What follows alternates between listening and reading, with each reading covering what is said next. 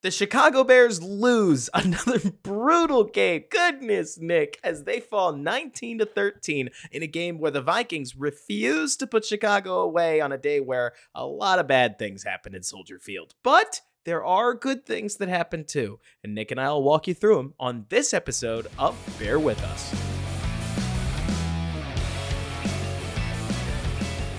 What's going on, everybody, and welcome back to Bear With Us, a Chicago Bears podcast hosted by yours truly, Robert Schmitz, editor-in-chief of the Bears blog, here with my co-host Nick Whalen of Football Guys, coming right off the back of yet another Bears loss as they go off the mini-bye, falling to 1-5 in a game where it sure felt like somehow, Nick, everything was just good enough to stay close throughout, but nothing was good enough for the Bears to get over the top, maybe ever. Do you credit that more to the Bears, to the Vikings, a little bit of the both? Because if I was a Vikings fan, I would struggle to be proud of this one. You know what I'm saying? I think just both teams are bad. And when teams are bad, they just can't put teams away. I mean, the Vikings had 220 yards of offense, and Chicago's defense, I mean, do we credit Chicago's defense for playing well? Do we say the Vikings didn't have Justin Jefferson and they're bad? I don't know. It's a mix of both, but like it was just a mess on that side of the ball. It's a little of everything, right? Like, I did not plan to start defense with this podcast, but you've opened the door to it, right? We saw some big time plays from a couple players all across the roster. I mean, I'm thinking of TJ Edwards hitting Alexander Madison like a jackhammer on the blitz that created the popped up ball that Tremaine Edmonds picked off. I'm talking about Jalen Johnson coming up with a couple major third down pass disruptions. Tyreek Stevenson, despite being victimized so often throughout this NFL season, came up with a huge pass breakup later in the game. I mean, the defense, for as much as I may tease them, and as much as every other team seems to have found the secret sauce, they bowed up. They did their job. They held the Vikings off of, let me see right here, 22 carries. 22 carries, Nick. They held them to 46 yards and a longest rush of 8 yards. This Bears defense, I'm talking about you, Andrew Billings. I'm talking about you, DeMarcus Walker. Like, they're kind of, maybe even Gravon Dexter and Zach Pickens, who I know Pickens had a TFL. Maybe we're finding something from a run defense perspective. Pass defense, I really don't expect it to improve all that much over time, but they gave a Vikings team without Justin Jefferson all that they could handle. And I mean, unfortunately, Nick, the big problem here is that if I told you pregame, hey, the Vikings, they're going to have 2 crippling plays. One of them's a turnover. One of them should be a turnover, but for some reason, they're going to rule TJ Edwards out of bounds. And the Vikings are only going to score 12 points. You, just like any person, would have gone, oh, sweet, Big Bears win then, right? Yeah. What did we get? Yeah, so I couldn't believe that they overturned that call. Right? I mean, that was probably the big, like, if they ruled him out to start with, I'm accepting it. I'm like, okay, but like, and it wasn't even his right foot. It was his left foot. Like, he was bringing it in. Like, to me, it was a bizarre call. That's the thing. And I do wish we had a camera on the other side. I can understand that I'm trying to envision him like catching the ball, which has different rules, but it felt like he was still bringing the ball in as his foot crossed the line. But it's the overturn that really throws me off. File that one. I mean, much less important moment. File that one in an equally weird call as the Dez caught it ball from a billion years ago, where they overturned Dez catching the ball, which felt really weird to me. But you know what bothers me about the Dez play, by the way, the most is. So like he reaches and I know like the ball, pops up or whatever, but then he catches it. So like it's never not secure and the ball just hits the ground. Right. So like, okay, he catches it. Why is that not a touchdown? Like to me, that was like the most bizarre, like the NFL script wants Aaron Rodgers to continue like thing I've ever seen. Cause even if I have it and I reach and it still goes up in the air and I catch it again, why is it not a touchdown? Oh, yeah. I mean, the NFL officiating will have some awfully strange moments. I mean, look, we are not a podcast that complains about the referees, but all kinds of calls can go plenty of different directions. Like Kirk Cousins. Yeah? Hold up. I got one I am heated about. Which one? Is it the one where Justin Fields gets hit in the face?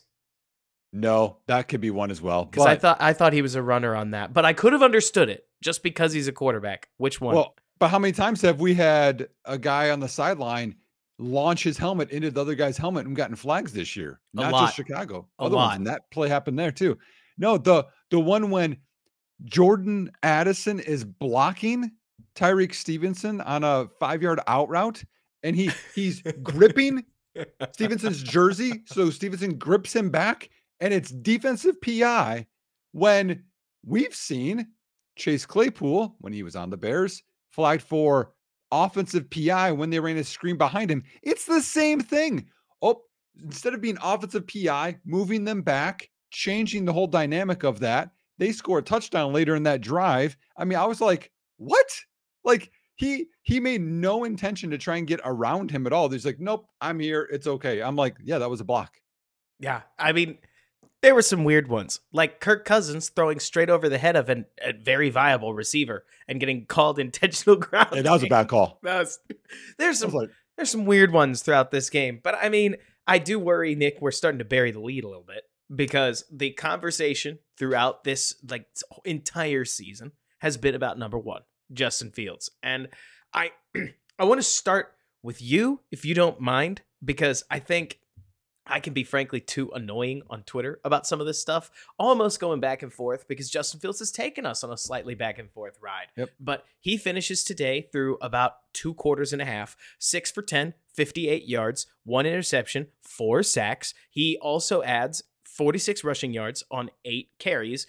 I don't know what the total is. Looks like it's just over 100 yards on some 20 plays. How did you feel like he played? And obviously, it goes without saying that him getting hurt sucks, especially since I bet you there's a decent chance that they didn't rule him out immediately with a wrist because they didn't find some kind of fracture or something that will keep him out for at least some time, right? Right. Yeah. So on the Fields injury, insert 4-letter word and then another 4-letter word, another 4-letter word. That's exactly how it felt. Darn. Yeah, whatever you want to use. Because now we're not going to know. We're not going to know if the last 2 weeks, I mean, to expect, I don't know, elite level quarterback play every week isn't realistic for any quarterback. Did people watch Patrick Mahomes not play well last week? I mean, every quarterback has up and down games, and this was definitely a down game for him. But if there's a fracture, you're thinking 4 to 6, 6 to 8. If it's a sprain of a wrist or something, you're still thinking multiple weeks. And so then what happens? Like, because we need to know if he's the answer, and if not, then you have to move on. And this just stinks because now you don't know. The only thing this could potentially help with, the only thing is his last 2 full games were the 2 best back-to-back games in the NFL since 2021. And so does that help the trade value or not? But don't go to trade value. Let's at least keep the conversation about whether. Yeah. Fine. Okay. So about his gameplay today, clearly the blitzing was had him a little confused and rattled. I mean, we still haven't seen down the field what was going on. I'm definitely not going to put all of that on him when I can see the oh my gosh, the 49ers missed the field goal. I'm sorry. They're going to lose to the Browns. Holy Any given Sunday, man. Any given Sunday. Because there was a pump and go, and I think it was to DJ Moore, where he pumps and he resets, and that's what I teach my quarterbacks. And then insert whatever running back is blocking, a defensive end gets run over and he gets sacked. And I'm like, what design is that? You want to go big on big, and then you want to have your running back scan front side to backside. That's what you do, and they didn't have that. So to me, some of those were that way, but I definitely think Fields held the ball too long. I think that a little gun shy probably on some of them. He could have thrown, as I saw from, again, the broadcast angles. He had a down game, but I think that was probably to be expected. He didn't have a down game of I'm throwing 3 picks and the offense can't function, because he still can throw the ball, as he found Mooney on that one.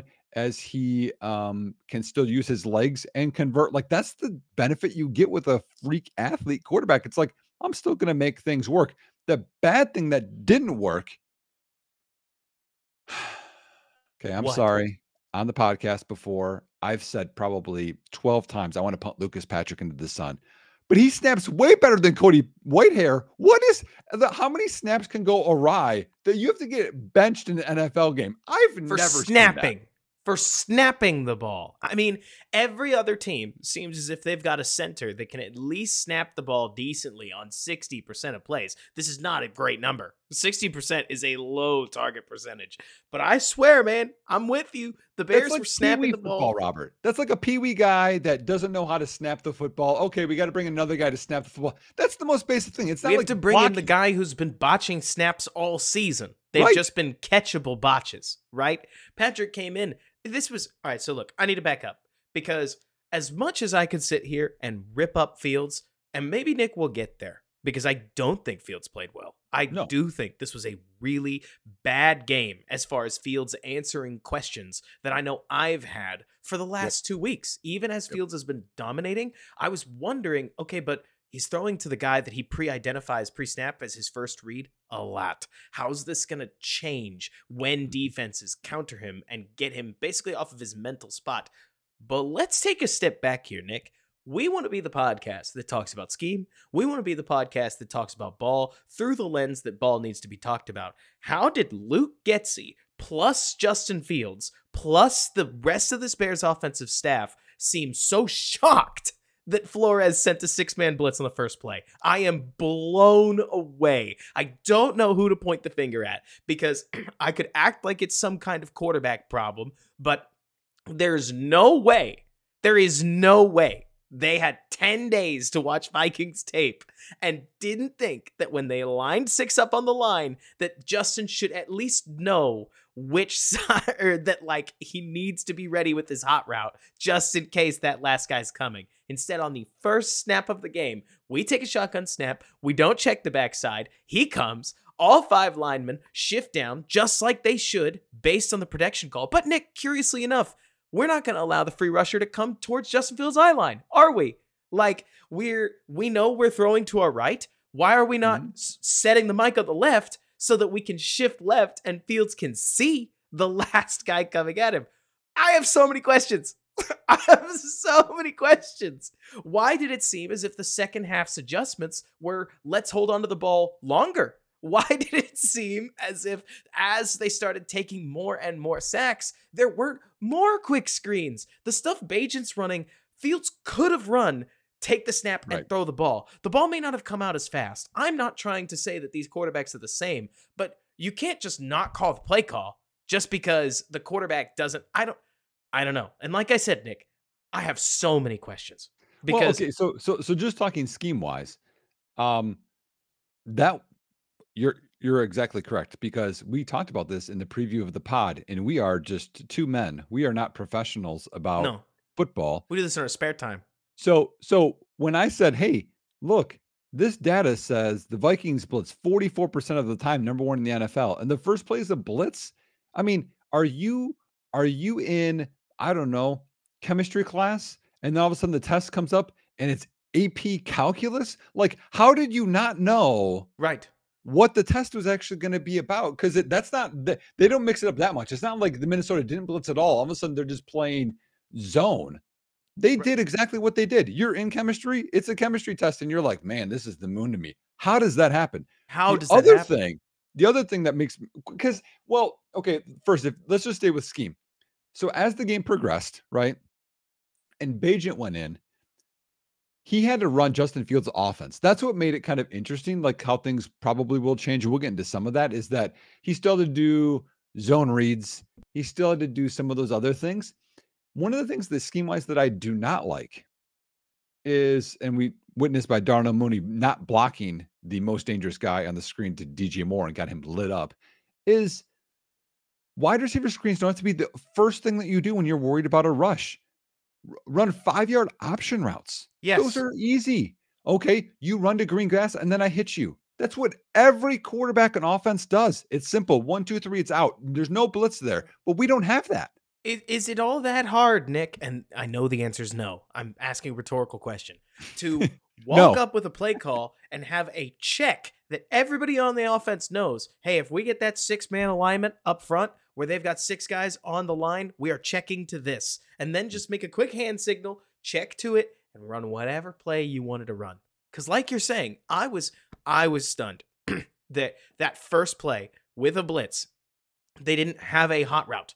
The fact that Fields wasn't trying to throw the ball as the guy hit him stunned me. Not and we can talk about this through the lens of Fields didn't do something well. I mean, I don't think any of this conversation, at least as I see it, Nick, absolves Justin Fields because that's not what this is. It's more that when a quarterback doesn't play well, almost 85% of the time, it is emblematic of an offensive system failure. Right. Like Right. the quarterback unfortunately rarely wears his own success and his own failure like Zach Wilson does. It takes a very unusual quarterback to continually put the game on his own shoulders. It's actually pretty weird if you see the game Right. the way I do, Nick. Right. Like it's rarer to find a quarterback that misses 8 open receivers in a game than you'd think it would be. It's just a Mhm. matter of the coach won't call what, I don't know, Daniel Jones can't do.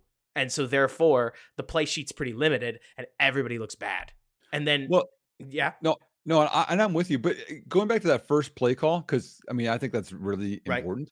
Is okay. So if we look at it, there's 6 guys. One of the mugged up linebackers bails. Okay, Hmm. so they have 3 coming from the left, and they have 2 coming from the right, and the center went right. Okay, so here's the problem: is we don't know if Fields makes all of the protection calls We or don't. if the line can do some of the protection calls. Because let me tell you what football is. Okay, if we and again the JT O'Sullivans and uh, Tim Jenkins, 2 guys that I like, also me do these videos. Okay, you do videos too. Okay, this is the design of passing. Okay, Justin Fields took the drop. He looked to the right. It was Hmm. right or middle, but it was middle right. It was his eyes were this way. 3 guys pressure came off of this way. If that is the case, to protect your quarterback, you want the free rusher to become from his Through your vision eye line. line. Exactly. It came from this side. So to me, that means either Fields didn't even consider the guy coming who was lined up like 2 yards off the line of scrimmage, or the line didn't call that. Because honestly, we're lucky he didn't lose the football. He Very could have lucky gotten he didn't jacked lose the up. So football. to me, that's a schematic thing or a player issue, but that's a humongous issue to have the free Huge. rusher off of the blind side. Bears radio color analyst Tom Thayer was incensed, apparently. I believe he called it disgusting, but I'd have to go back and listen to the call again. But the point being that it's a really awful opening play. And Yes. honestly, things didn't get a lot better from there. And maybe what frustrated me the most is that once the Bears showed that they were unable to pass the ball well, they actually opened up a can of you know what on the Vikings on the ground. Yep. Deontay Foreman played like a player that had been benched and was mad about it. Like Tevin Jenkins and the Bears offensive line were grinding even after Nate Davis left from injury. I was a little surprised, Nick, if I could be honest with you, that the Bears kept trying to go back to the passing well as Brian Flores continued to thump the entire passing unit. There are going to be so many podcasts that are going to get on soapboxes and make this all about Justin Fields. Fields didn't play well. Fields fell into a trap that I was worried that he would fall into. His Yep. time to throw did not seem to go down. This is exactly the kind of game where you should expect to see a quarterback perform a little more, like what Mm. Tyson Bagent was doing between horrible turnovers, right? Like quick out, quick out, quick out, quick out, medium time to throw ball out, like medium time to throw ball out, quick out, medium, quick out. Instead, we got a lot more long drop backs. We got Fields looking around the field. We saw the blitz seem to pull Fields' eyes down, turn him into a runner. We got some sweet scrambles. Some other drives just died on impact. But Right. it's still a cohesive thing. Like, I think the offensive line and the receivers, just like we talked about last week, have been doing yeoman's work for the offense over the last 2 weeks. This week, I don't know what happened downfield. We never do because the Yep. NFL loves an even tighter broadcast shot than college does, who will give you this like hybrid all 22 ish shot We need where at least prime vision, you Robert. It's what we need. you can see 15 yards downfield in college. That's helpful because at least by Mhm, the time somebody goes streaking, you have a feeling of whether or not they're single covered. mhm. But on a game like this, I was just so disappointed. And unfortunately, Nick, to me, my big takeaway is so let me say maybe the most damning thing that I could about Justin Fields. And it's not even intended about Justin Fields, Nick. To me, I see a team with very little resiliency, where even as the defense was bowing up and making plays, they still didn't stop Kirk in that key second half, second half or first blah end of the first half drive, second quarter drive that allowed them to go up. The Bears couldn't apparently help themselves from giving up a huge turnover at the end of the game, and they ultimately weren't tight enough and detailed enough to make plays at the end of the game. And to me, that's an Eberflus issue. I'm not pointing at Justin Fields, but Justin Fields was beginning to audition to potentially exist outside of or save the jobs of Eberflus and Luke Getsy. And Luke Right. Getsy was so abysmal throughout the entire first half, because again, I'm disappointed for a reason. And Eberflus's defense brought it a little bit. I don't want to make it sound like Eberflus's defense was awful. This was without a doubt the best defensive showing that we've had all season long. I just can't help tip my cap to Kevin O'Connell because the Vikings offense also seemed like they literally wanted to give the game back to the Bears based on the way that they structured a lot of their attack. They And wanted Caleb, man. if I was a Vikings fan, I would have been outrageously disappointed because this Vikings team should have been better, right?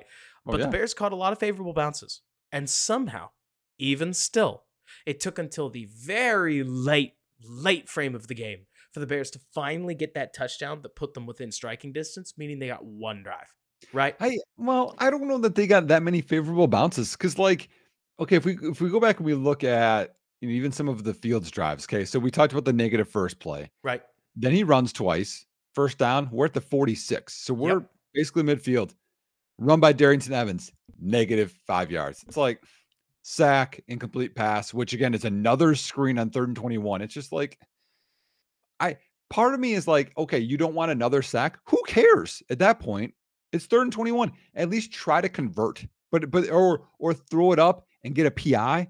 Like and Scott fumbled it, but then the next no 2 drives from then. Okay, first play by Dante Foreman, fumble. Luckily, Tunyon recovered it, and now it's And that was a bad 2nd and fumble, too. 16. So, like, I mean, there were multiple drives. We're just like throwing them away because of negative, huge plays on first down, not just sacks. I mean, the first play was the sack, but even in that drive, negative. I mean, you can't have -5 or -6 on rushing plays. Uh, I know one of them worked, but was that like a toss to Velus Jones? -5 yards. Like, you can't get -16 yards on 3 actual running plays. That's terrible scheme. It was pretty bad. And also, major kudos to the Vikings because they took nearly no defensive penalties, if memory serves. I mean, it's funny you mentioned negative plays on first down. Usually the penalties even out a little bit, but let me see. I'm checking it now. The Vikings defense only took 5 penalties for 63 yards. I guess because the Well, defensive pass interference is going to weight it. who knows if that's defense? Though there was the one defensive one on The Tyler the Scott. Bagent one was at least a 40-yard penalty, right? Yeah. Here, I'll look through as we're talking. I'll see if I can find Perfect. any defensive ones. Because I'm with you. I mean, at the end of the day, I'm really disappointed, right? Not because I expected this Bears team to like come out and thump. I feel like sometimes I'm one of the more negative Bears commenters because I swear, Nick, and there's nothing wrong with this. There are so many wonderful Bears fans that just want something to cheer for. But the zeitgeist around the team, you could hear it, right? The Bears fans were like, well, we're not possibly worse than the Vikings down Justin Jefferson. Come on. Like, that's a bad team. And the Vikings were sitting there saying, well, we're not possibly worse than the Bears, regardless of who they're playing. Is this just what happens when you get two bad teams playing each other? Both fan bases basically go, well, we're not bad, we're mid. And you're bad. Well, And that was us, right? We both predicted Chicago to win. We both thought that they turned the corner offensively. They started the I'm game with the stunned they football were that and bad didn't offensively. score. Stunned they were Like, that bad offensively. They were terrible offensively today. If we Chicago was. used net points, because I like net points, right? When you turn the ball over and you score against yourself, do we want to call that the defense scoring, or do we want to just call that the offense scoring on yourself? I think it's more fun that way. The Bears were once again, they scored 6 points, because the 13 turns into 6 after you take both touchdowns off the board, which is just so frustrating. Because this Vikings defense has given up yards and points to nearly everybody else, at least more than that, right? If this felt to you, this makes the last couple weeks to me feel, haven't watched the all 22, may change my mind, but it feels like the last couple weeks were that Mitch 2020 Lions, Vikings, Jacksonville renaissance, right? Where it was like, man, we are killing teams that are worse than us. And I really don't want to go there because it's frustrating to me that Fields takes the hits that he does. It sucks that he got hurt. Nobody should get hurt. If we could design a football where nobody got hurt, that would be awesome. But even if we did flag football, people would pull muscles. Just ask baseball players, right? But so within that, Nick, the fact that he was starting to get waxed. If you felt like I did, I didn't think an injury was coming, but he took some hits throughout this game. And many of them weren't necessary. A couple of those plays, he was running around. One of them I remember was Danielle Hunter. He let Danielle Hunter put him in like an Undertaker chokehold and just smash him on the ground. And it was a totally legal hit because he'd made himself a runner and Hunter wasn't what do you call it? Horse collaring him. And so what a just awful experience to see, like, as a fan of Justin Fields, because to me, I don't know what the road is back from this, right? Because let me ask you, Nick, given what you have seen now, how many more games of better do you need to lock Fields into the future, especially if that future involves like 5 to 6 more losses from the Chicago Bears and starts to make put the coaching staff in question? Well, okay. So I do want to talk about Luke Getsy again, but that's if you feel like I can come back to that. But no. but Go talk about Luke Getsy. We'll get back to that other question. Okay, so here's the other problem that I have. Okay, and this is again my offensive background and like just how I'm wired. Okay, right. We as I see it, all Bears fans. Okay, and then you could say us kudos, film lovers. I know you, Robert, me, a bunch of other guys, right? And we've watched, right? We've seen Tyson Bagent play. And Tyson Bagent is best at quick passing game, processing, getting the ball out on time. Like that's what he's good at. Also, I don't know, they probably did this because they're NFL guys. You could look at 4 years of film in college and yep, he's good at that stuff there too. So we have a big sample size of that, right? Tyson Bagent comes into the game. We see handoffs and 3 straight wide receiver screens. And I don't know what's more criminal, throwing back-to-back halfback screens in Tampa and the game when the drive we need to win the game, or 3 straight wide receiver screens to a defense that's not good when the best thing that your quarterback can do is process information, because that's nothing. Catching and throwing the ball just completely horizontally, there's no processing to that. And then when we let him get the training wheels off, that I'll call it, and let him attack the defense. Yes, he threw a pick. I understand that. We'll talk about that, I'm sure, later. But he started picking them apart. There was one that was another close pick, but honestly, like it was the right decision. It was maybe just a little late, but he's trying to convert the third down. What are we doing? How can you call 3 straight wide receiver screens? I don't know. Again, go back to the Pee-wee. In my being, Robert, I could never call 3 straight wide receiver screens as a coordinator ever. I don't care what's going on. I would run a quarterback draw, like pump the screen, then do a draw. Like I'm in my mind, I'm like, he's setting it up, pump a wide receiver screen and pump and go. Like 3 straight. What are we doing? That's the thing. Like I think Getsy and the offensive staff deserved a good crop of credit for what they were able to do to Denver and Washington over the last couple of weeks, mostly because, for me at least, Nick, when your first read is open and you've schematically isolated that first read, well, the offensive coordinator should get some credit because that's easy for everybody, right? You're able to play on schedule, blah, blah, blah, blah, blah. But the moment things get modestly difficult on this Chicago Bears team, this staff has no answers consistently. Oh, the initial plan doesn't work? Well, we're going to burn a quarter because we have no adjustment. Oh, we have to change quarterbacks? Well, not only is Tyson not ready in terms of the play calls that we've got for him, the play calls. You got to remember, Nick, this is more than just the quarterback too. Like, are the wide receivers ready to run those calls? It was hilarious that suddenly Tyler Scott was the wide receiver too, because it was clear that Darnell Mooney had no reps with Tyson Bagent, let alone DJ Moore. And it would have been a crime. How about that play in the end by Tyler Scott? The one to come back to the ball? Or are you talking about the stop route where he got himself 5 yards open because he did sell the vertical, put the brakes on, and got back to the ball? Both of them were sweet. That's the best on-time play. So that one I like. But the one him coming back, to me, tells me way more about Tyler Scott than anything. That's the thing. We need that dog, is what I'll call it. Someone that cares, someone that wants to. Because what did Bagent do? He's like, oh, crap, just chucks it. Right? Which That's again, the thing. Not great, but Scott cared and caught it. In the best case scenario, Tyson Bagent becomes a really solid Cooper Rush is a good little comparison for what we see in Dallas, right?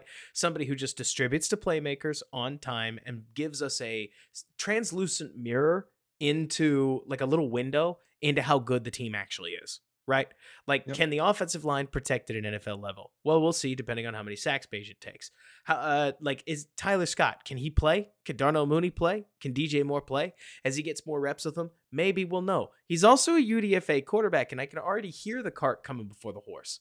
The big problem, I guess, that I've had with this whole year, Nick, is that as we've seen Justin Fields struggle to get to read number 3 on a consistent basis, sometimes read number 2, sometimes throwing to an open read number 1, in the early goings of the season, it's become really strange to wonder, okay, how good are these other teammates? Like, my favorite play to talk about here is Tyler Scott had, I'm sure you saw it, I think you reviewed it, as a matter of fact, in that Tampa game, week 2 Tampa game, there was a play on third down where Fields eventually works back and converts to Cole Kmet. His read number 1 is Kmet. He's not open. Read number 2 was like Darnell Mooney or something. He's not open. Read number 3 was Tyler Scott on a bang slant on the backside, and he was wide open. Couldn't have beaten his guy more, but we didn't get there soon enough, and had we, might have been a 35-yard play, if not more, because Scott was so open, so separated, and in the middle of the field.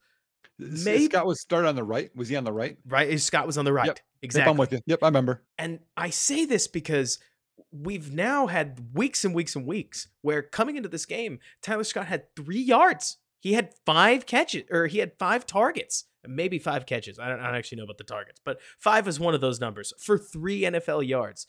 This week, he looked like a little receiver. Velus Jones had a reception. Maybe we see some of the young guys start to come alive a little bit as the roster takes a little bit more shape.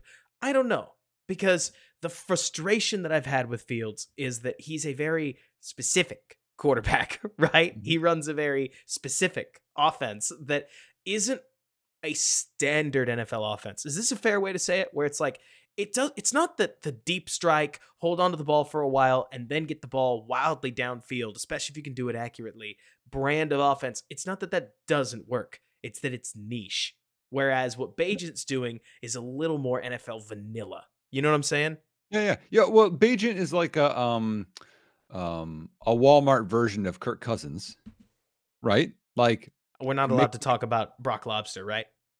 We can't do that this early. We can't talk about the guy because you don't have everyone else around him, you know. But like, just for people to know, like, I like Kirk Cousins. This isn't me, dissing Bagent or dissing Cousins at all. But like, Cousins obviously has this much bigger sample size. But like, throwing the ball on time, like Cousins doesn't have a great arm. He does it, not that. But great. Like, so like, if we talk just quickly about like what he did well today, and then I'll pair it with Bagent. So early in the game, he had a couple of like big conversions on third down The first was I think it was like a 25-yard reception, maybe 30-yard reception Is this to Fields or Bagent? uh this is Cousins. Cousins. Sorry. Thank you. Thank you. Sorry. I'm talking about Kirk Cousins. I He had a whirled a lot. 25 to 30-yard reception on the right side, and they ran dagger. And Jalen Johnson didn't come inside. So what dagger is your number 2 receiver, so the receiver closest to the tackle. He ran a clear out. So he either runs a seam, and I think in this instance, he ran a divide, which a divide is a seam right between the safeties to pull them out of the area. And then there's a deep dig route. So you could say 10, 15-yard in route from Osborne. He hit that on time. The next third down conversion that he had was 2 guys just kind of went not like a slantish, but they just kind of like a lazy post to get in the way. And then Osborne came underneath them in his man coverage. And he's like, yep, that's a clear out, boom, and conversion. Like he's distributing, right? And making things work within the offensive structure. That's what Tyson Bagent is. You're doing lots of things within the structure, like the quick hitch that you talked about to Tyler Scott. That's within it because that's backside of the front side concept. But hey, it works. I can do this. Justin Fields has the arm, the athletic ability to be super accurate down the field, which we talked about, which we'll talk about Tyson Bagent not winning down the field when he could have won the game. And athleticism and all this other stuff, but he's not as great with processing. The last 2 weeks, he was way better with processing. This week, he was not. It felt as if, first of all, I'm going to be very interested to see what the All-22 says, if only because there were some pieces of the Vikings defense that you could kind of read it pre-snap, where they'd line everybody up and it would be like, assume they're all blitzing. I mean, that's sort of the name of the game. Don't just assume that they're not going to come, that they're going to drop out, or you're going to get yourself in trouble if they do. But the Bears took a bunch of sacks early. And I mean, the other thing that doesn't help anything, Nick, I'm going to make a statement and then I want you to respond to it because I think this is fair, but I want a second person to credit me on it. Or at least back me up or shut it down, right? Fields has made such a habit out of 4 to 5 second pockets at many times that Bears fans over the last, I'd say 3 years have gotten used to this is about how long it takes to throw the ball. If you don't watch enough other football, it will feel like it takes forever to throw the football because I was shocked to see this, Nick. In my own hand timing, Fields' drop speed was the same against Washington as it was early in the season. It didn't speed up like we thought it did. He would just throw off his back foot, throw off of the back of his drop, or take one hitch and throw the ball. So the ball came out faster. But these pockets, they were much shorter than they'd been. They were also NFL normal, right? Like it wasn't as if the Vikings were heating things up so much that no quarterback could have possibly succeeded. It just would have needed to be somebody that throws the ball with a little bit more pace in the drop back, a little bit more like, I don't know, quick read, quick out stuff than Fields generally operates with. As we saw with Tyson Bagent. So right when Bagent came in, he obviously the fumble return, but he avoided there. He did that again later and he had 1 sack. So that's 3 times he had, I would say, pressure. Right. But all the other times he threw on time or it was one hitch and throw, which we didn't get from Fields because Fields, here's the big issue. Fields does not throw with a ton of anticipation. Right. Fields is more of a Jay Cutler-ish quarterback. I have to see it open and rip it. I have the arm strength to do it versus Bagent, Kirk Cousins, Purdy, guys with not great arms that have to throw with anticipation to win. That's the difference. Right. And that, I mean, we'll see what the tape actually shows us because I'm going to be really interested to see what is and isn't open while these blitzes are happening. When you send 6 guys, there's 5 guys on the backside. Nobody wants to give up a long touchdown, so you're probably talking 2 or 3 deep players in space. So where are the other 3 or 2 cover guys? Yes. And are we sure that Fields couldn't have thrown to any of them, especially when you got Robert Smith on the color guy pointing out 2 or 3 times where DJ Moore is mailboxing Justin Fields and the ball isn't finding his way there. Now, not all of those are fair. Plenty of those routes aren't the primary read or where Fields needs to have his eyes, but it becomes a tired old story when Fields rolls out to his left. Robert Smith is pointing out, well, DJ Moore's open and Fields doesn't throw it. And instead, he takes a sack. Well, okay. Also, I have to say this. There are receivers open in every football Of game course. for every quarterback because football's not built that way. It's not like, oh, this guy's open, you should have threw it to him. There's a progression and there's a concept base to all of this. Like if I'm reading left to right and the right outside receiver is Tyler Scott, let's just say, and he's got a go route and he's wide open. I'm never going to get to number 4. I mean, the odds of me getting to number 4 are less than 5%. Less Most than time it's 5%. 1 to 2. That's probably 60% of the time I'm throwing there, then probably check down or 3 if 3 comes in maybe like a slant or it comes into my window. You're not going to get to 4. So a lot of times I know fans can say this like this guy was open or they'll stop video and they'll Right. screenshot the still. Like, don't do that. An- There's a progression to quarterbacking. And another one that can get frustrating is when people pick a side reads and they point out the other side and they're like, he should have worked back here. And it's like, it's a pick a side read. It's a bummer he picked the wrong side. But It's leverage, it's matchup, and then you have to stay with it. If you go take your eyes from one side and then try and come back to the other one, you're going to throw a pick. You don't do that. And hey, Nick, there's some of this stuff where let's be honest, if Fields is struggling to pick up those leverage and pre-snap matchups, or he's not counting the blitz box correctly, or plenty of other things, like basically, long story short, I don't expect Tyson Bagent is going to come in and just ball for the Bears. Like, I don't think under nearly any scenario, Tyson Bagent is ever going to be the franchise quarterback for the Bears. He's just going to show us what does another quarterback look like within the same ecosystem. Right. Robert, you're about to get some hate mail. There's some Bagent truthers out there, man. I mean, and I get that because that's the other thing, right? Is it's like if I served you pistachio ice cream for forever, right? But only pistachio ice cream. It's a relatively niche flavor that some people love because that's what Justin Fields' potential touchdown to check down, Ryan Tannehill, play action, super deep shot stuff is, right? Mm-hmm. And then I serve you vanilla. There are going to be some people that freak out and they're like, this is the best flavor ever. You know what I mean? And just because it's different, like, especially if you don't like pistachio. And I mean, I'm not going where you think I am, but in the world of who looks more like Tom Brady, who looks more like Dan Marino, it's the guy who throws the ball fast, right? Mm-hmm. Like the guy who nearly doesn't hold onto the ball at all. And then all of a sudden, Bailey Zappi plays another team and he gets shuttered. Or Mac Jones. Mac Jones is like a more toolsy version of Tyson Bagent, at least from what we've seen so far. Right. Well, and that's what's going to be interesting, I think, about this whole thing is that so we have two very polarizing different quarterbacks. And that's why I think PJ Walker was signed is because he's very similar to Fields. It's like home run or oh no type plays, basically. Like and we saw against the Niners. Yeah, versus the Niners. By the way, okay, I told Robert this before it aired. So the Browns, they're down, I think it was 17-16, and they're in field goal range. They're at like the 15 or something. It's 2nd and 8. PJ Walker avoids, rolls out, and then throws it into the end zone. And 2 different Niners converge, and they both could have picked it, but I think they both kind of like hit each other, went incomplete. It's incomplete. So think of that scenario, right? It's like less than 2 minutes to go. You just want to kick a field goal. Like that's what you're going to get from the PJ Walker type, right? Like you get the amazing play or the what are you doing type of play.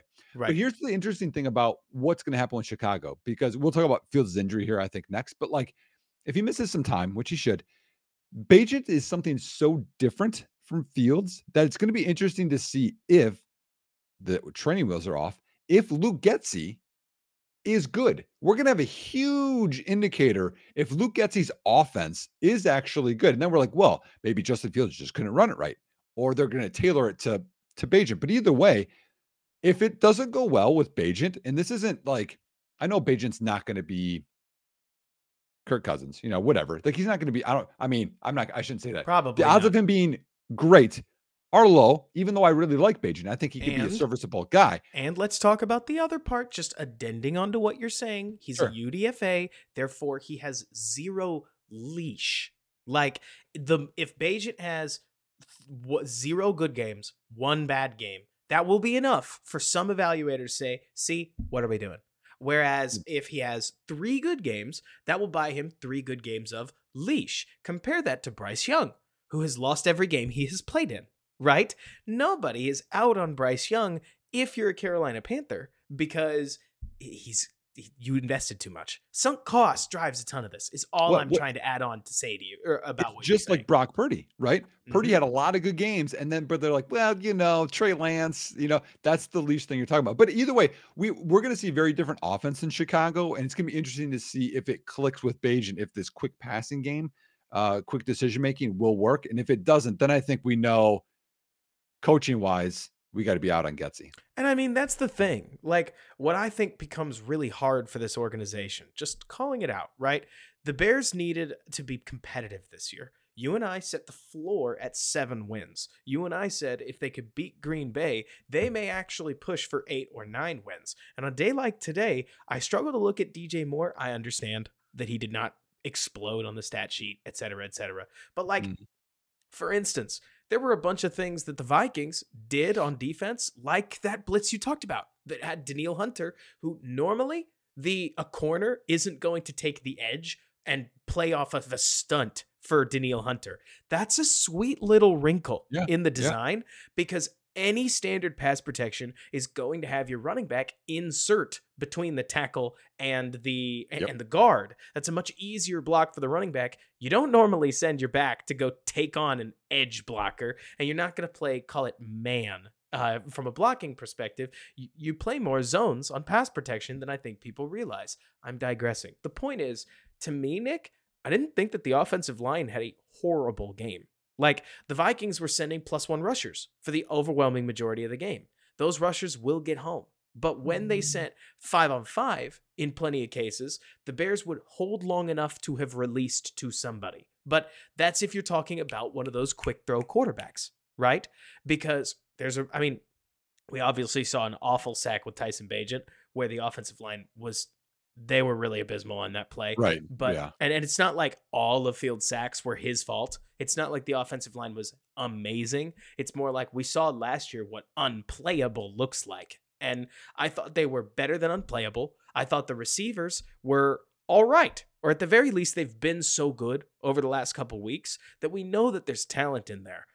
And so I am really frustrated that we're not getting the return on the talent that we expected and that it comes in such spurts. But that's part of development. That's a part of we need to evaluate at some point. Cause okay, do we sign Darnell Mooney to an extension? We haven't seen a lot of Darnell Mooney the last 2 years, or how about about midway through last year? We haven't seen much of him. It's tough to evaluate that.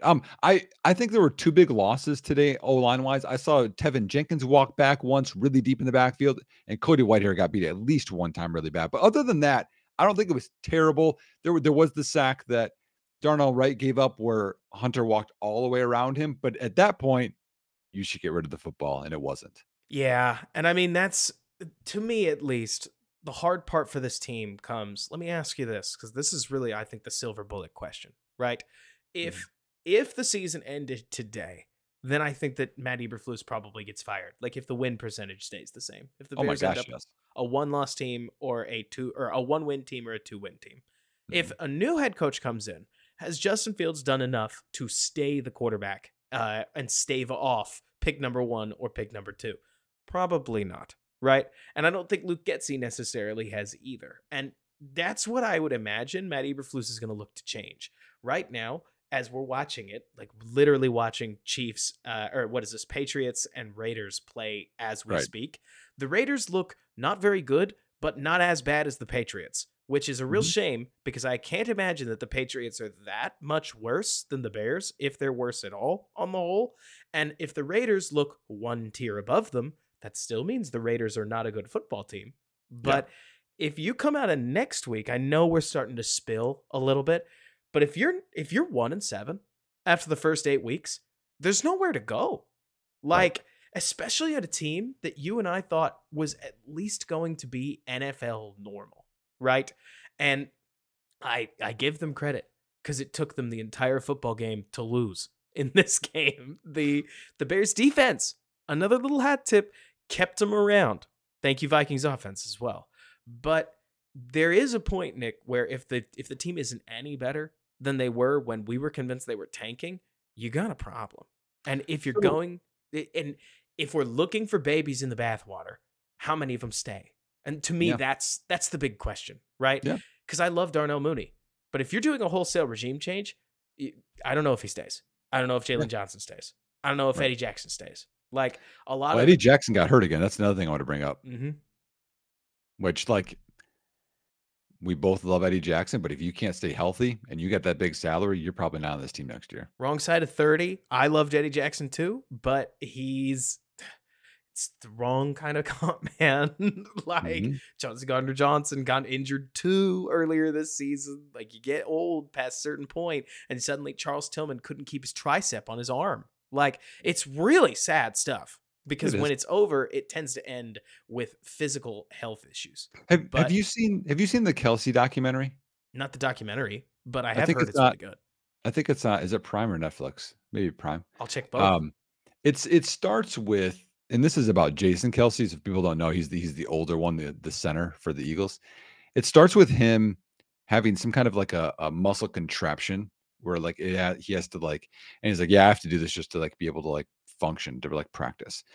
And What? this is something where I don't know that people realize what their bodies go through. And this is why the NFL is such a youth heavy league because your bodies, again, for the guys to even get into the league, you did high school football, you did at least 3 years of college football, and then you get into the league and your body deteriorates. Like I saw college running backs that were way faster and quicker as freshmen than they were as juniors and seniors. Like they deteriorated. I mean, Like, I mean, that's why you see like the running backs, like the Dalvin Cooks, like he's not as quick as he used to be. And he's not, he's what, 27? Nick, Like Justin same thing. Fields doesn't look as quick as he did last year. And why would he? He sustained so many injuries last year Yep. that, I mean, he still looks fast. He looks frankly stronger than he did last year. Yeah, he But does look stronger. getting caught like he is by some of the defensive ends, this didn't happen. Mhm. Right? And Well, he's looking to throw. Like that's part of it too. Like today, there oh was yeah, what he not the rolled to the right rollouts. and he tried to like and then ran instead of just running right away. He would have got more, but like, I know that's part of him trying to evolve as a quarterback, but I mean, sometimes you want to get yards. So no, I agree with you there. So I think here's the one thing, the hope, right? You were saying we want to have some positivity for people that listen to this. Here's the hope that I have.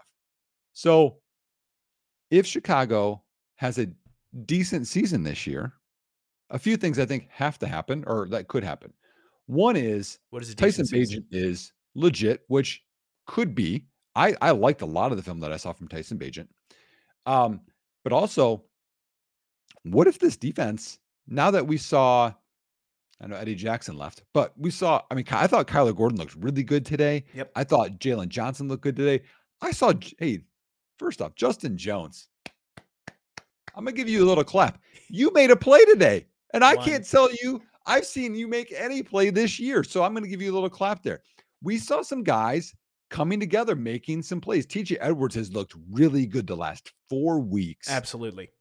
And if you can get some more of these guys to come together, we're not going to be so bad that they play us out of games. So if they can keep us in games and we get Tevin Jenkins, and I don't know what's going to happen right guard, but the run game should be better with him in there. You get a run game going better. We get Roshan Johnson. Please come back next week. We need you for pass protection. And we don't want to see Darrington Evans on the field again, in my opinion.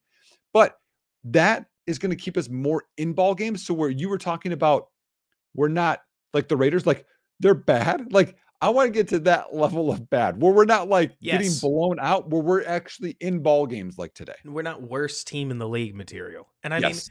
let me go Yes. turbo nerd and talk about things on the other side because there are so many people that want to see the Bears get the top 2 picks of the draft, if possible. I mean, it's a great year to have the top 2 picks of the draft, and certainly Carolina. Oh boy, Nick. Thank you. They got spotted a 14-0 lead and still got blown out. Been there. Like the Denver Yes. game wasn't all that long ago, but Yes. it also wasn't the same in terms of wow, and it's over. Like that's very over very soon. Point being, if you want to go turbo nerd and you say, well, Nick, if the Bears have a decent season, how are they going to lose enough games? Hey, If the Bears don't beat the Raiders next week, then the Raiders will have 3 wins. The Vikings now have 2 wins and will likely win at least a couple more games. Raiders might have 4 wins. They Raiders might win could today. have 4 wins at that point if they beat the Patriots, but fingers crossed they don't beat the Patriots because the Patriots need the dub, right? But the point being that the Bears will then hit the tough stretch of their schedule, right, Nick? This is the stretch of the schedule you predicted all the losses in the first place. Yep. Like when we get there, and at that point, just being scrappy will be way more fun than getting blown out. Who likes getting blown out? Especially because, Nick, last year, there were a lot of conversations about how could any quarterback develop or thrive within this offense. And hey, let's just call it like it is. Maybe there are some bad habits that got taught last year that aren't as easy to unteach as maybe some of us hoped that they would be. And if that's the case, that really stinks for Justin Fields, for the Bears organization, for everybody, right? Mm-hmm. But this year, Tyson Bagent and Justin Fields, when he eventually comes back, because they're saying that the x-rays are negative on Justin Fields' wrist. So really? I don't know what that means because they're going to do an MRI on Monday. I have heard x-rays are negative a lot at different times, and then the MRI happens, and a lot of times the results are something completely different. But this is a year for the supporting cast to show us that a young quarterback can be developed within this offense, whether that's wide receiver play, running game, running backs, or offensive line. And I'm really interested to see what we see from there because Darnell Wright got beat around the edge early in this game. Yeah. This is a common occurrence. Not Wright getting beat around the edge, just him getting beat once badly early. Right, Nick? It's as if his kick step, it takes one beating to lengthen for the rest of the game. I don't know why that's happening. One bad play every week, like one bad play. It's early too. And it's never a counter move inside. It's always just someone's just running the edge on him. It's just somebody going right around the edge. I mean, talk about rookie mistakes. You talk about nonlinear rookie development. It is hilarious watching how common that is. And hopefully one of these days it'll be cleaned up. But if the Bears spiral out of control, and I mean at 1-5, I don't want to shy away, Nick, from saying this is as close to dead in the water as you're going to get 6 games into the season. Like, obviously, everybody would agree 0-6 is worse. But in the world of NFL normal, the NFL works hard for teams to be 2-4, 3-3, like in the early goings of their schedule, because a team just being really awful is bad for business. It means that people don't tune into those games the next week, blah, blah, blah, business case stuff that doesn't really apply to the Bears because the Bears have one of the hardiest and best fan bases in football. I'm not even playing. But within this, Nick, I am really interested to see what happens over the next couple weeks, regardless of who's at quarterback, regardless of this and that, because the Bears just, 2 weeks ago? 2 weeks ago, we were talking about how if they lose to Washington, people may get fired. They beat Washington. Yeah, no, I agree. Now they lost to Minnesota. It's going to come back. You know what I mean? So hold on. So let's just talk about Fields' injury real quick. Let's do it. If the X-rays were negative, which you made me look it up, so I just looked on Twitter. That's what I saw too. X-rays are negative. So does that mean it's a sprained wrist? It could be a sprain. It could be some kind of ligament thing, which I guess might be a sprain. I don't know enough about. Yeah, I mean, it could be a hairline fracture too. That might not show. It could be a lie because they haven't gotten the MRI and they don't want to tell anybody. I remember, what was it? Just the other day, somebody hurt themselves and the immediate word was, "Oh, we're pretty positive on this." And like Dr. Chow was like, "No, they aren't. It's like an Achilles injury and everybody knows it." Oh, it was Rogers. I'm working. My brain has gone all the way back to week 1 where everybody was like, "No, we feel good about this, but we're going to get some tests done tomorrow and then we'll let you know." Boom, he's out for the season. I feel like we've seen enough of these to where I don't trust anything until we get the official injury diagnosis. Is it possible he's back next week? Maybe. If he's back next week, I mean, it's his throwing hand, right? Right. Would that do nothing? That can't be easy to play through. But at the same time, they may consider that they need to rush their quarterback back because in their eyes, if they don't win next week, they're 1-6. Well, here's the thing too, is that this is job security. Like you're talking about the same thing. Getsy and Eberflus, like they know if this is train wreck again, which we're there right now. Like they have to get out of the train wreck. Like somehow they have to like lift the trains and get them back on the track somehow, and they're not that strong. Like they have to do the Detroit Lions last year type turnaround, or they're gone. Like Which the they're gone. problem So is, last year's Detroit Lions were scoring in bunches. They had to fix one side of the ball. The Bears, debatably, have to fix both sides of the ball. And that is a mess. whoa, whoa, whoa, whoa. The Bears have allowed 33 combined points the last 2 weeks, Robert. Yeah, what am I? A huge hater? I mean, I'm Technically, just saying the defense is they're better. they're a half to half team all of a sudden because, again, the first half against Washington, they allowed 3 points. The second half against Minnesota, they allowed 0 points. The first half against Minnesota, they allowed 12. The second half against Washington, they allowed 20, which is a little more normal. But hey, to your point, maybe they're picking something up. So here I just did the quick maths. Chicago averaged or allowed 34.25 points per game the first 4 weeks. And the last 2 weeks, it's what, 16 and a half. Big kudos to the linebackers who have looked better. I'm looking at you, TJ. And it's Oh, yeah. TJ's a stud. TJ Great sign. TJ's beasting. Weren't you calling him out very early on? Well, we talked about this. I had such higher expectations for him Oh, because yeah. he's been such a good technique guy. And well, basically because I feel Because this like is who you saw, right. right? Like I think he cost Chicago the win in week 1. That's why. If he does not Makes get sense. beat on Aaron Jones' Texas route, And he got torched too. yeah, that's 7 points back. Fields has the pick 6 after that. That's 14 points. And Chicago gets the ball right there. I'm like, so to me, but he's bounced back. So I'm gonna give him, again, the clap. Like I'm proud of him for that one.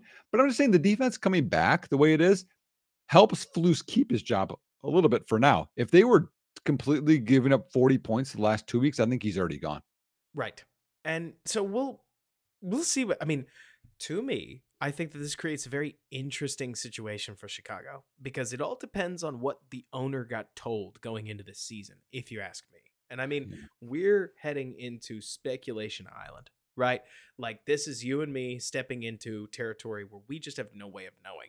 But if they told the owner, hey, this is going to be a 3-year rebuild, we're going to suck for 2 years, we're going to climb back in our third year once we've made a decision on a quarterback, and then we'll go from there. Well, then I'm not saying they are on schedule, but maybe George could be convinced that they are. But if they Yeah. told George, hey, we're going to win at least 7 games, we're going to push for the playoffs, they are not doing that.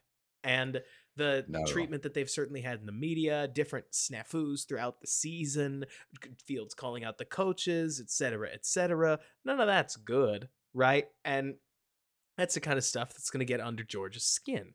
And so I don't know what's going to happen over these next bunch of weeks, but if the Bears go on another 10-game losing streak, that's obviously good for nobody. And right now, as I'm watching the Lions play Tampa Bay, and while the Lions are struggling, they certainly look like they are taking it to Tampa Bay. It looks like two very solid teams. To me, it looks like when I watched New Orleans, they're a very solid team. They're not great, right? But their Yeah. defense is pretty doggone They're, good. they're a competitive football team. Mm-hmm.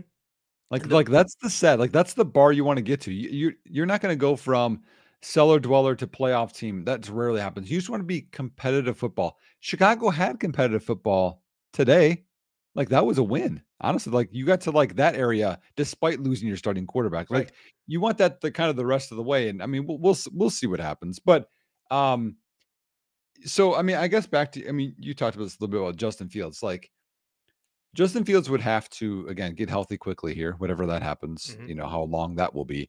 But he needs to have some consistent high end quarterback play to keep his job. First off, yes. I also think he has to win some ball games. And that's not fair. Like, I think two things can be true at the same time. Number one, wins shouldn't be a quarterback stat. Number two, owners believe wins are a quarterback stat at the end of the day. And what the people with He's a winner. What the people with the money say goes, right? And so therefore, I mean, it's going to be hard to justify. Let's say that Fields had some stretches of elite quarterback play. How do those not result in wins, right? Like today, if Fields had done what he'd done against both Denver and, like, let's take the lowest output of Denver and Washington, and Fields had 3 times straight down the field, scored, right? 3 touchdowns. We'll even hand one of them off. So Fields ends up with 2 touchdown passes, 3 total touchdown drives that he led. They're going to blow Minnie out because Minnie did not amass that kind of points, especially had that caused more trouble for Minnesota, because then they end up in pressure situations. The Bears bring pressure packages. Maybe that creates some of the classic Kirk Cousins turnovers that we've seen in the past. They did not do that. The worst part about today's game, I thought, was that the poor play on offense magnified that even when the defense does well, this team can't win a game. Like, there are a lot of these games, if you feel like I do, where the sign of a bad coach is that even when one of the bad units plays well, the other unit picks that day to have a bad game, and you just can't find a way over the top. Right, Nick? Which no, I agree with you there. Yeah. I mean, even like the defense had a good day, but for some reason that wasn't a fumble recover, which could have changed the entire game. But one unit I have to give another kudos to when I talk about positivity. Special teams They brought it. I mean, again, like we settled for that field goal, to like, I think to go up 9-6 or tie at 6, whatever it was. It was tied at 6, and I'm going to be honest, Nick, I would have done it too, because your passing offense had generated 45 yards in 13 plays. You were just as liable to take a sack there, despite what anybody wants to admit. You run the ball, you tie the game, and you have faith that the Vikings offense is as bad as you think they are. Like, I had no issue. I like to think I'm an aggressive person, but it's hard to be aggressive when your team is undoing you, right? Yeah. but in that moment when that was happening, I'm like, and this is right now, me as a Bears fan, whether it's going well or poorly, I feel like people know the movie Major League. Right. I'm that fan in the stands where like, they'll blow it in the playoffs. Like, I'm just like this. I always think the most negative thing is going to happen. So when that happens, Santos comes out. I'm like, oh, this is when he's going to finally miss one. Like, but he didn't. So, Nails. so, I mean, that blocked extra point. It wasn't Tyreek Stevens, by the way. It was somebody on the interior that blocked extra point. There's some return yardage on some punt returns, which bothered me a little bit. But Trent Taylor, again, solid. Bayless Jones, positive. Instead of doing the just kneeling in the end zone and doing a touchback, he got 29 to the 34-yard line multiple times. So I think special teams deserves a little kudos too. Now, again, that unit played well, defense played well, and it still wasn't enough, which sucked because you held Minnesota to 220 yards of offense. You lost the turnover battle. You lost more sacks, right, than they had. And you had turnovers that cost us. I mean, the Bears have allowed 4 defensive touchdowns in 6 weeks. Yep. How is that possible? Bad offense and sloppy details and all the other trimmings of a unit that needs change. And to me, if you don't mind me bridging this into final thoughts, that's my big takeaway, is just like we thought after week 3, just like we thought after week 4, just like we put in the refrigerator after week 5, week 6 showed us that this has to change in the future. That this isn't, that you got teams like Arizona that in the middle of a year where it sure seems as if the front office stripped that team for parts, they are competing in nearly every game they're in right now. They're winning right now. They're in a deadlock with the Los Angeles Rams. No, they're winning. They're up 6-3. I know, but I'm pointing out that being within 3 is like, I got you. Yeah, I mean, the Rams are like, you get it, but it's more to say that Rams team is another great example. They've got they had 53 rookies at one point on their 90-man roster. Like, they are Matt Stafford, Aaron Donald, and a bunch of guys, and they are figuring it out, and we are learning their names, because if you haven't heard of Puka Nacua by now, you don't listen to any total NFL shows, because he's got 1 billion yards, because Sean McVay and those teams find ways to compete with the 49ers, even, and the Bengals, and plenty of others across the league, even when you got nothing that you can do. Obviously, everybody knows that the Cardinals upset the Cowboys. Everybody knows that the Rams pulled off a big win in week 1. I suddenly it slips my mind who they beat, which is embarrassing because I said everybody knows that. So apparently I am not Seahawks. one of every. Thank you. It was the Yep. Seahawks. Like the Raiders are. It's not about this. It's more about, Nick, that the Bears look like they are more than one rung below the average in terms Yep. of their coaching output. And that Yes. breaks my heart more than any specific player's performance or lack of performance. And the silver lining is that this is a great year to be bad. It's a really strong draft, at least based on what we know next year, with not one but two potential starlet quarterbacks. And maybe you hate both of them. Maybe you, like somebody I know, and I'm sure he'll talk about it, was able to go to USC playing Notre Dame, where you saw that Caleb Williams threw three interceptions, two of which were just boneheaded, horrible decisions that cannot happen. If the Williams fire cools, Drake May's there. If the Drake May fire cools, there are toolsy quarterbacks like Quinn Ewers, J.J. McCarthy, Shadir Sanders, and plenty of others like Michael across Penix this. Jr. Exactly. Like tons of quarterbacks in this specific class that could be your answer, or if nothing else, Nick, could give you passable quarterback play for another 4 to 5 years while you build up the rest of your team with a team that's much better than it was in 2022. Yep. If you dropped a rookie into the 2024 team with this offense, plus Cedric Van Pran, the center out of Georgia, and Marvin Harrison Jr., I'm feeling okay about Yep. their total support because the pieces on this Bears team are starting to show that they don't totally suck. Yep. But if there's no coaching change, I don't know how much changes. Like, Mhm. even if the Bears stacked Chase Young, Jared Verse, and Chris Jones on this defensive line, how many games are they really going to win? Because have we seen Matt Eberflus show that he's going to coach in a way that pulls blood from stone? I don't feel like we have, Nick. I don't think Mike No. Tomlin loses the Denver game. I don't feel like Bill Belichick makes or leaves Washington feeling as close as it did for. But you're going on high end. Like we're not. In my opinion, Chicago's not even getting average coaching. And to me, as a coach, like one of the things that like honestly like breaks my heart more than anything whenever I watch even high school, a college game, is I feel bad for the kids or players, whatever you'd want to call them at that age. I mean, no, in the NFL they're adults, but like I feel bad when your players don't even have a chance. Like I see a guy super talented, I'm like, oh my gosh, like just give that guy a chance to show the world his ability. And Chicago holds them back from showing that ability. Like, I have no idea why Darrington Evans had nearly the same amount of carries as Deontay Foreman today.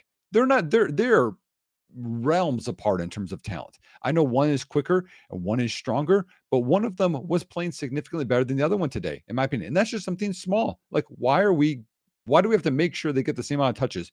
Or Darrington Evans, who's I don't know what, 190 pounds soaking wet. Why is he in pass protection? Bring in blasting game. Bring in, I mean, this sounds poorly, okay, for how he's played this year. Bring in Robert Tunyon to pass protect more than Darrington Evans to help our quarterback. Like, that's just bad coaching. So, yes, I agree with you there. Okay, one other thing. You'd alluded to this. I was able to go to the USC at Notre Dame game yesterday, okay? If you're watching this in the YouTube, you know, you guys can do that instead of just Spotify or Apple or wherever you listen to us. I got in at 3 a.m. my time.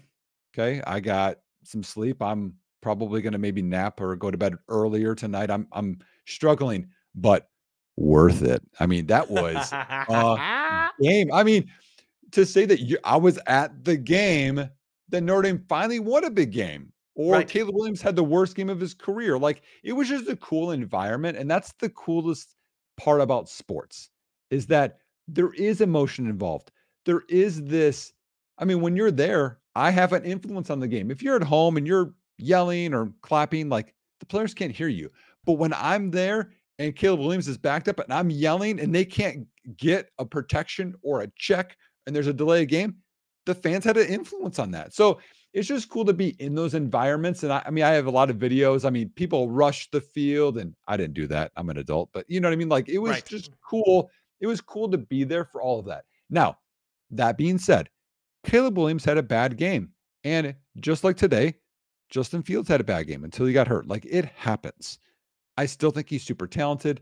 I still think Lincoln Riley is talented. I mean, I think that that team they've had a lot of defensive issues. We'll just acknowledge that one. But it was cool to be there, and we'll evaluate more as it goes. I think Caleb Williams holds on to the ball too long. Sound familiar, Bears fans? Justin Fields. Yep. He has great accuracy. He is creative. He can make things happen, which is fun to watch in terms of this current NFL, how it's designed. It used to be you need this size and this big arm and blah, blah, blah, blah, blah. Now it's about timing and accuracy and creativity. And that's what he is. He's that niche. So that's why people I think are Obsessive really, like they really are. yeah. He's the guy. So it'll be fun. I mean, we'll have a lot of games we can assess, but it's cool to be there and to be in that environment and to watch Williams play. Totally.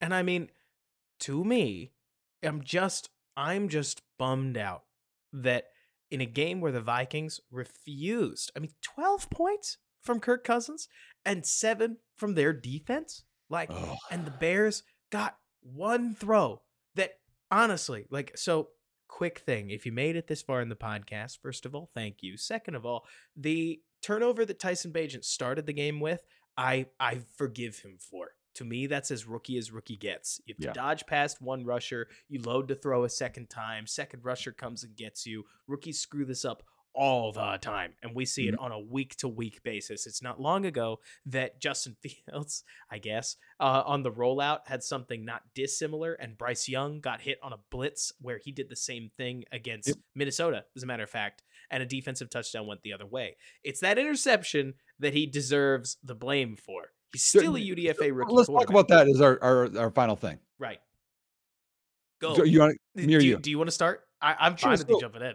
So in my mind, I don't blame Tyson Bagent for that throw. I know some people are like, "Oh, it's 1st and 10. That was stupid." Blah blah blah blah blah. What did he have? He had his best receiver one on Right. one beating the corner, and he needs a touchdown. Decision's Right? fine. Right. The decision was fine. He stepped up too far, and he got the offensive lineman got pushed in his face, and he wasn't able to follow through with it, and that's why it came out like a duck. Right? Okay. Right. And Exactly. he had another one where he had that duck, and right there, that's revealing a little bit of his game where things have to be. He has to have all of his cleats in the ground. He has to be able to to rotate his He body, needs his right, to base. come through to get everything into his throws. Like that's not again UDFA versus first round picks. Like you just don't have the arm strength to throw off your back foot and have a lot of velocity on it. And that's why it came out bad. And you could tell it was, he was frustrated afterwards. But if you're going to take a shot to win a game, I am not going to be mad at you No. because we needed that at some point. Now, it could have been early. Could you have marched down more? Sure. But Bears fans, you can't be completely mad when your best receivers one on one beating the guy and he's like, yep, I'm going to take this shot. Well, he's a UDFA playing in sudden action. So, Mhm. first of all, there's a lot I think you got to be willing to forgive, right? But also, I think it's just hilarious that I have to pin the interception on Bajent. It's a non-competitive throw, right? But Yep. it comes from too much pocket movement. Like it is a fun trait that we like taken a little too far, right?